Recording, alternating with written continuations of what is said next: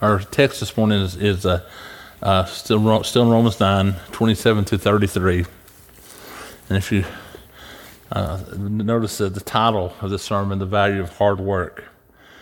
You know, in our economy, in our world, we appreciate hard work. We talk about it a lot and the value of it.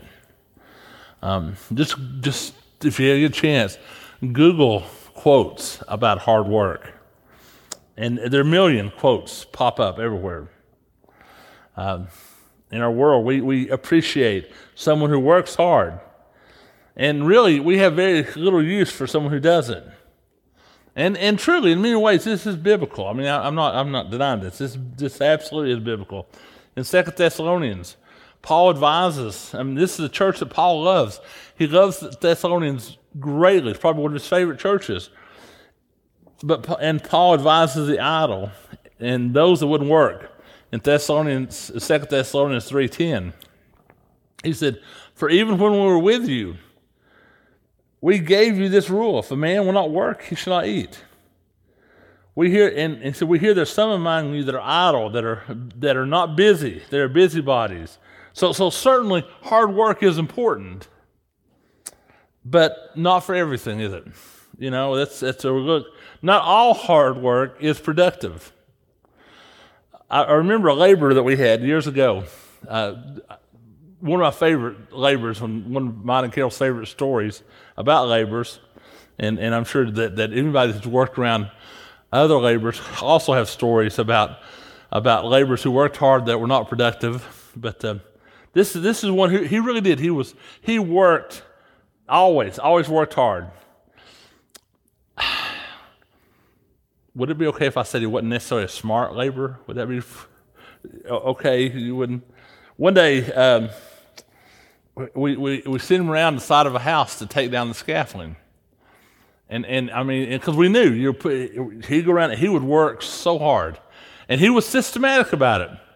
So he went over there, and this whole side of the house had been scaffolded, you know, and he attacked the scaffolding the same way he did everything, with really just grit and just hard work. And so the first thing he did is he took down most of the boards, got most of the boards off, just left a few up there to walk on. And the next thing he did is he started taking down all the braces, the cross braces. Started taking them all off. I mean, he was at it. He was working hard. And his plan had been, after he took down the boards and the braces, he was going to start taking off the jacks. Didn't quite work. Once he took the braces down, the jacks beat him to the ground, you know. He worked hard, but it just didn't really help the situation.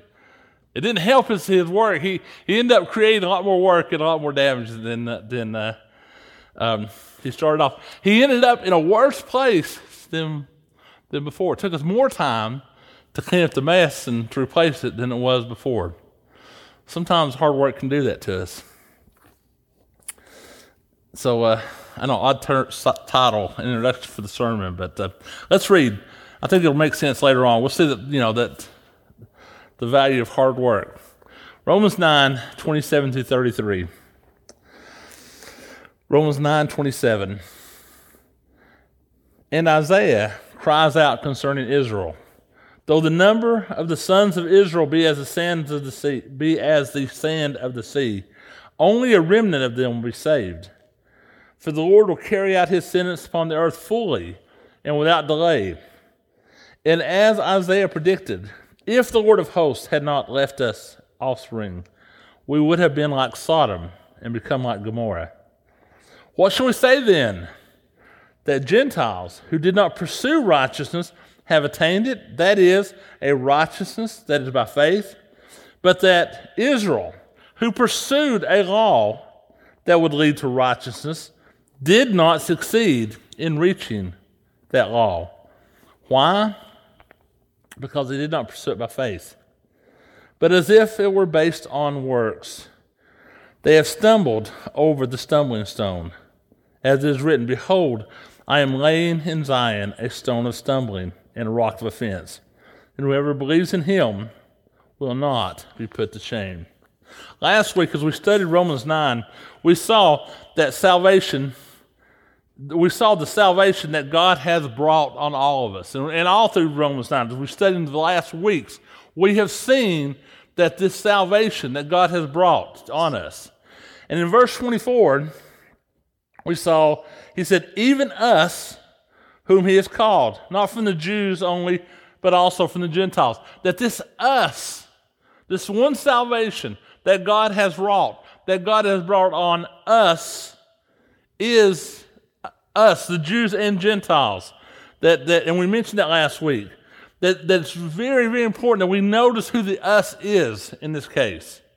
That at this point, Paul is calling us is those whom God has made his people. Us is the ones who see God as his people. That God has shown mercy on us. God has loved us. We have seen his glory. And then the passage of verse 25 has been applied to all of us. As indeed, he says in Hosea, those who were not my people, I will call my people. And her who was not beloved, I will call beloved. And we said these are those sons of Hosea and Gomer. And it says they will be called, you are not my people, they will be called sons of the living God.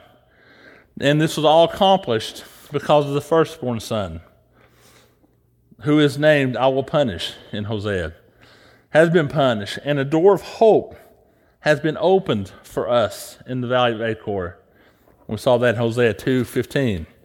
And I will give her a vineyard and make the valley of Achor a door of hope. And we said, this is Christ. And you know, this picture in Romans, this picture of salvation in Romans 9, you know, as we've said before, it really smacks you in the face with God's sovereignty over salvation. You know, you can't read Romans 9 and not come away from there. Well, as we said in Sunday school, yeah, you can. You can read Romans 9 and not come away from there with a complete conviction over God's sovereignty, but it's hard. You know, there are some passages, it doesn't take a whole lot of mental gymnastics. Romans 9, if you read that and still come away from there with this ideal that you are in charge of your salvation, you really got to jump through some hoops, don't you? Because this is really, I mean, he really does just he really hits you in the face with it. You know, and as I've mentioned before, just reading this chapter a lot, just straight through, it's enough to make some people fighting mad. I mean, there are certain situations you don't read Romans 9 without planning on fighting somebody, either verbally or actually. You know, that's just the way it is. You know, you don't even have to comment on it. You know, just read Jacob I have loved and Esau I've hated, and people start bristling. You know, you can just see it. You know, it's all over them. Or that, you know, that God the potter has the right over the clay to do what he wants to. We're just kind of like, wait a minute now, you know. Or that God said, I will have mercy on whom I have mercy and compassion on whom I have compassion. Trust me, this will get people upset.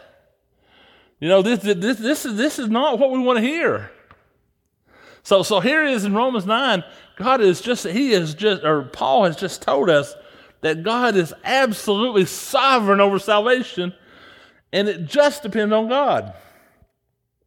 So, if it is just God who does it, and more than that God has to endure with great patience vessels of dishonor, why does he make so many of them?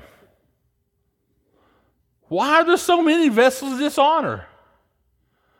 Okay, God, I get it. You want to show me your glory? You want to show me? You're going to make some vessels of dishonor? Make 3 or 4 of them. You know, but he doesn't. He makes a lot of them. And this is the problem. Why is it in verse 27? Isaiah cries out concerning Israel. Now, this is the Israel whom God has chosen. This is the Israel whom God had led out of Egypt. This is Israel whom God, for over 1,000 years at this time, has endured and patiently loved and cultivated and done everything for.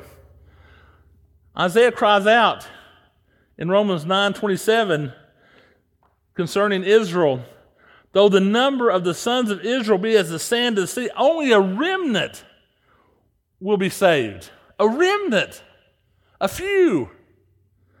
Or as the Greek says, literally, shall be being saved. So it's ongoing. Only a remnant shall be being saved. So Paul's quoting Isaiah 10 in this. And here he absolutely states that though there are a multitude of the sons of Israel, only a remnant shall be saved. And just as a kind of a side note, because we'll deal with it much later, that it's important to note at this time that very soon in chapter 11, in verse 26, Paul's going to say that all of Israel will be saved. So when we get over there, we'll have to reconcile the fact that here, only a remnant shall be being saved. And later on, he's going to say all of Israel will be saved. But as we'll see over there, when we get over there to that, of course, we're going to find out that he said in verse 26, and in this way, that we'll spend a whole lot of time trying to discover what is this way. And we know that as we look, it's grafted in because the Gentiles are grafted in. But that's not the goal today. We're not trying to reconcile those today, but it's important. We will come back to this. So, but for now, because we're trying to understand how a sovereign, all-powerful God can choose a people for himself, make them as numerous as the sand of the sea, and yet only a remnant being saved, that this is what we're trying to understand today. So Paul goes on in that chapter 9 quote and continues the Isaiah quote by saying that it was right, or that God was doing righteousness by doing this.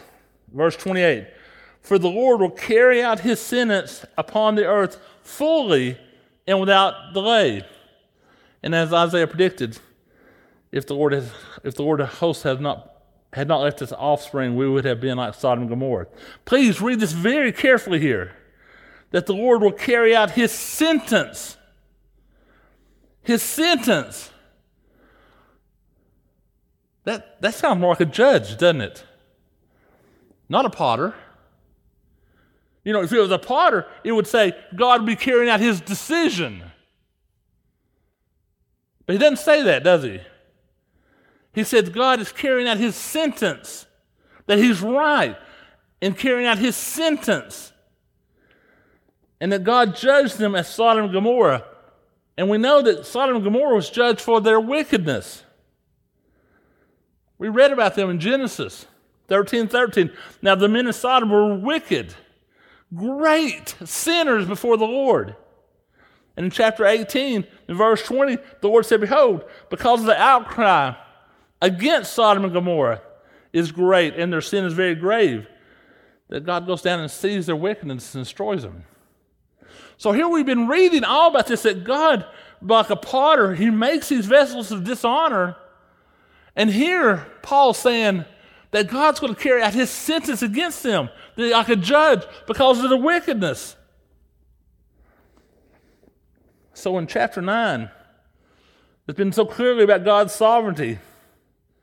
But here we see the change, that there must be an accountability for man's responsibility.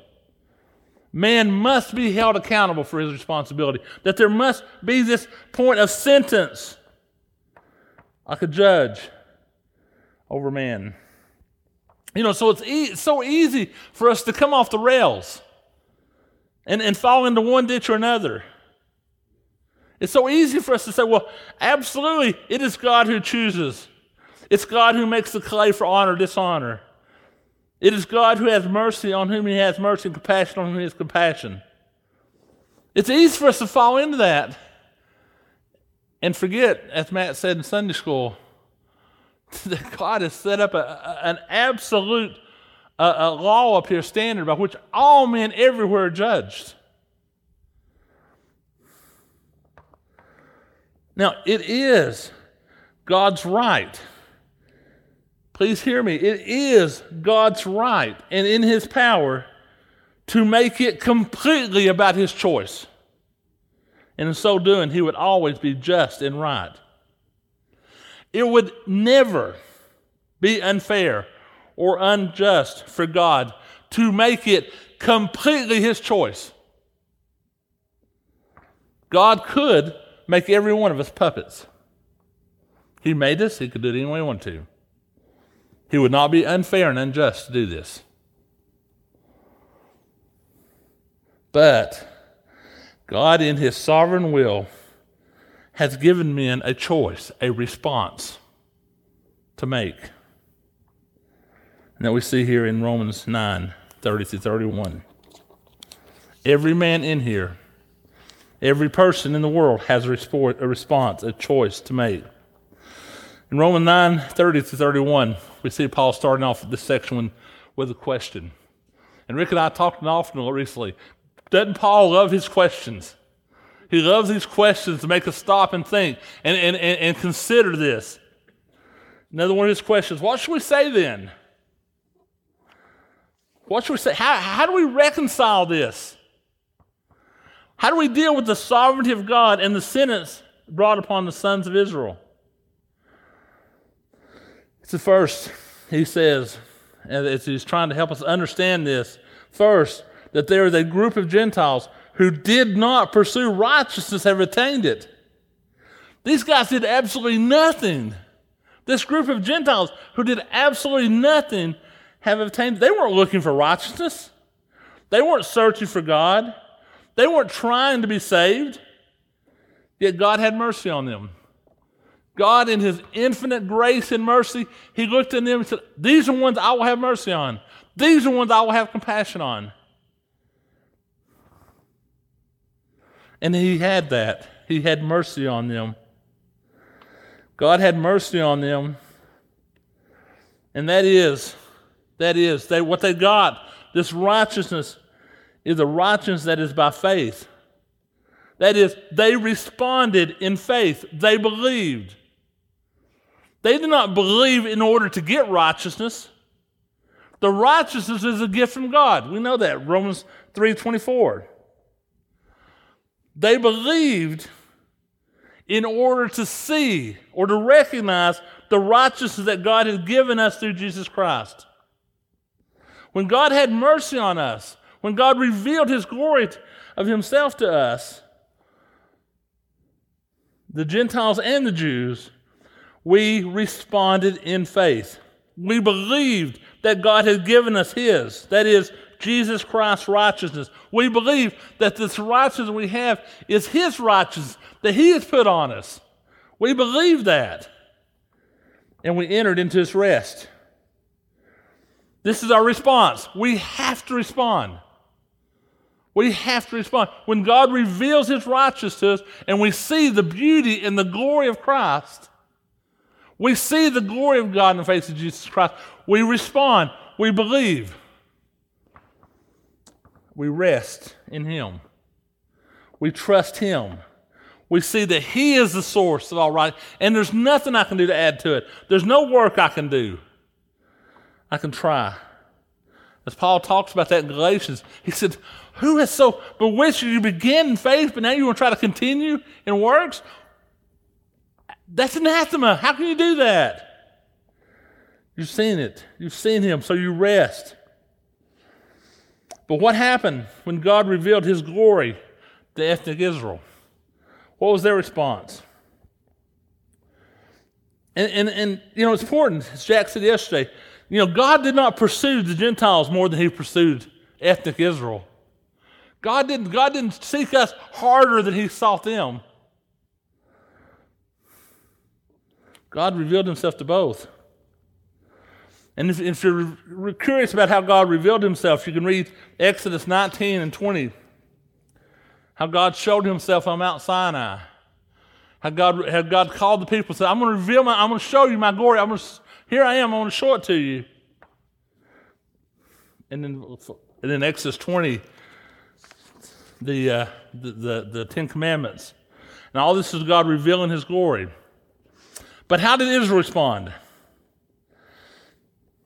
Romans 9:31. But the Israel who pursued the law that would lead to righteousness did not succeed in reaching that law. When God revealed himself, they pursued righteousness. They chased after it. God revealed himself on Mount Sinai and the Ten Commandments, and they responded by striving after righteousness, by working for this, by seeking after it. Their response was worked, and they worked hard. Make no mistake, they worked hard to achieve righteousness. They worked hard in this. Man, they even added more laws to help them achieve this righteousness.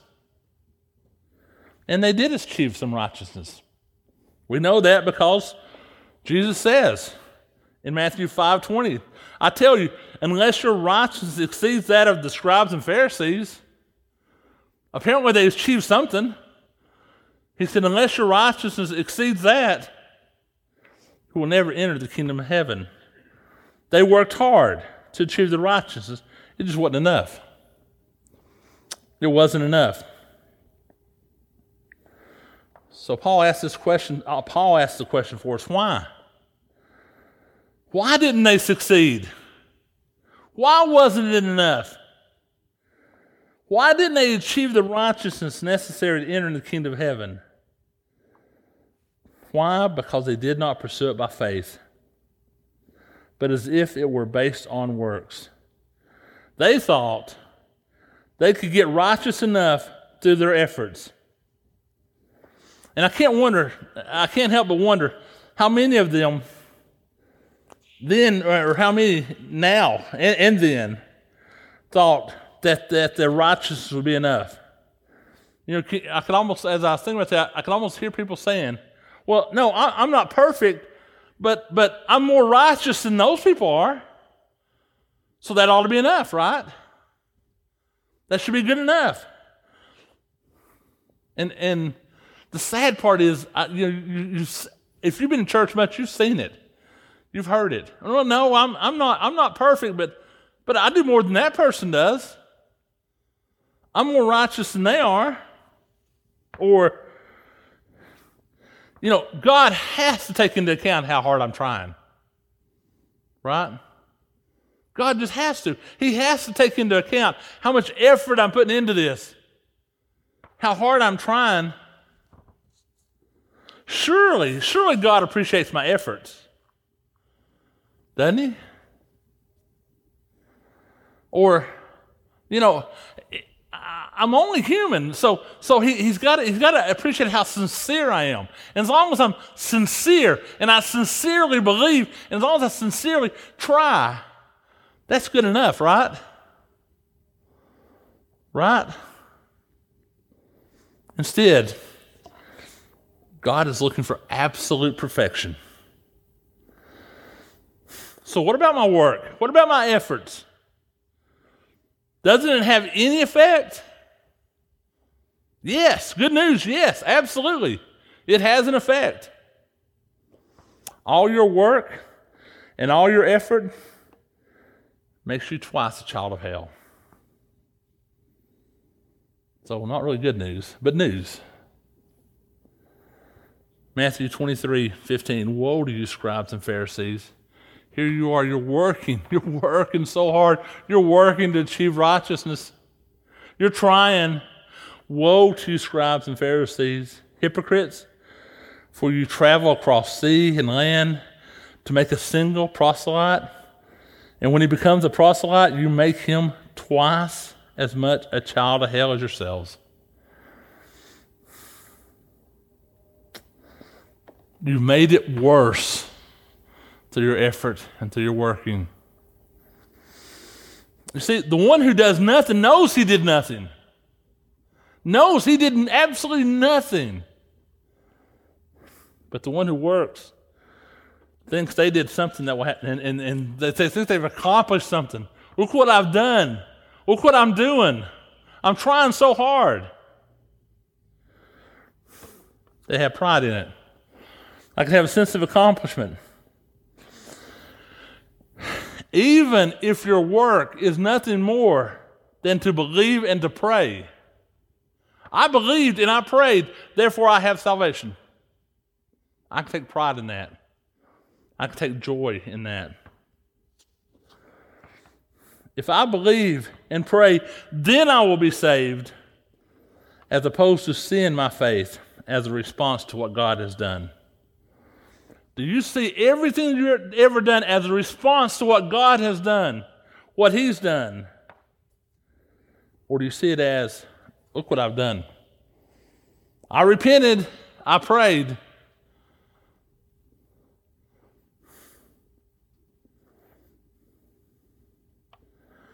Do we write down in the cover of our Bibles what we've done or what God's done? I wrote in my Bible, look what I did.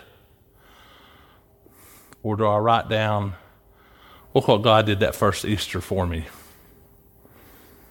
Which one do we write in our Bibles? See, because of their work, because of their efforts, they stumbled over the stumbling stone. Back to 9, verse 33. As it is written, behold, I am laying in Zion a stone of stumbling, a rock of offense, and whoever believes in him will not be put to shame. Their work and their effort leads to pride, and this makes it harder to accept that which must, I repeat, must be accepted with a poor spirit. The only way to receive this is by being poor in spirit.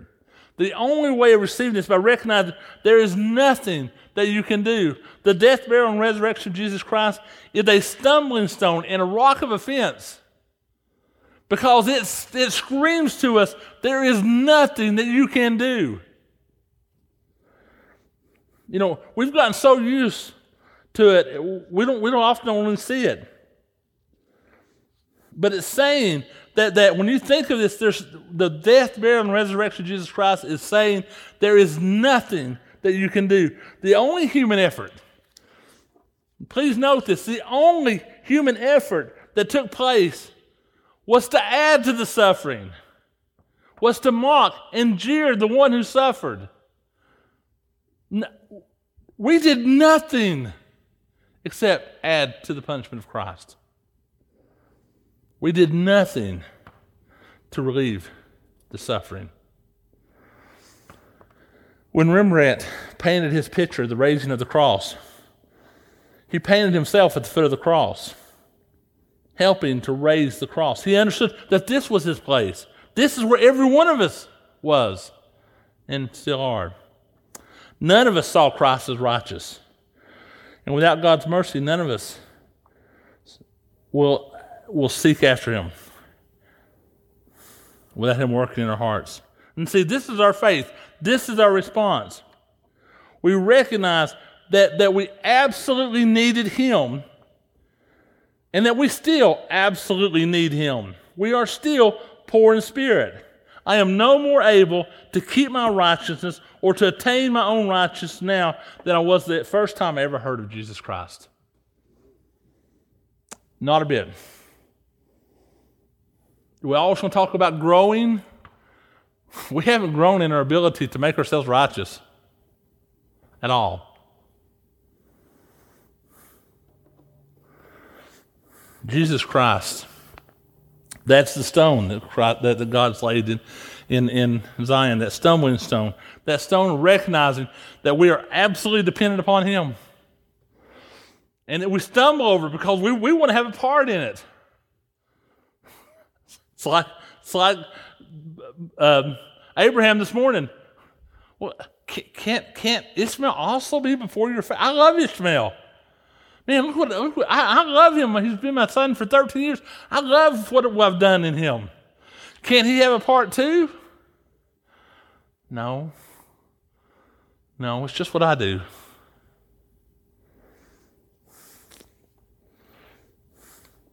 But whoever believes in him, whoever believes in Christ will not be put to shame. This is our promise. This is the promise of faith. This is our hope of trust. We are to always trust in him. So how do I grow in my relationship? I see that desire when I feel that call to grow, or when I feel that call to when I'm struggling in this, my place is always back to him and say, God, I need you to work in my heart. I need you to touch my heart. I need you to make me love you more. I need you to help me to grow closer to you. I need you to see you more. I love that song we just read about having a passion for Christ only, but you will never have that passion by trying harder. He has to create it in us. We are so desperately in need of him to do a work in us. And this is our response. Our response is not to try harder. Our response is to turn to him and trust more. But we have to respond. We have to respond. And even today in our churches, we have such a struggle with this. You know, the more I read Galatians and go back over that, and I see what they did, and Paul says you began in faith, but you want to continue and work, the more I think that fits us so much. You know, because it makes sense to us, doesn't it? It only makes sense to us. We begin in faith, but you got to do something now. You got to work hard now.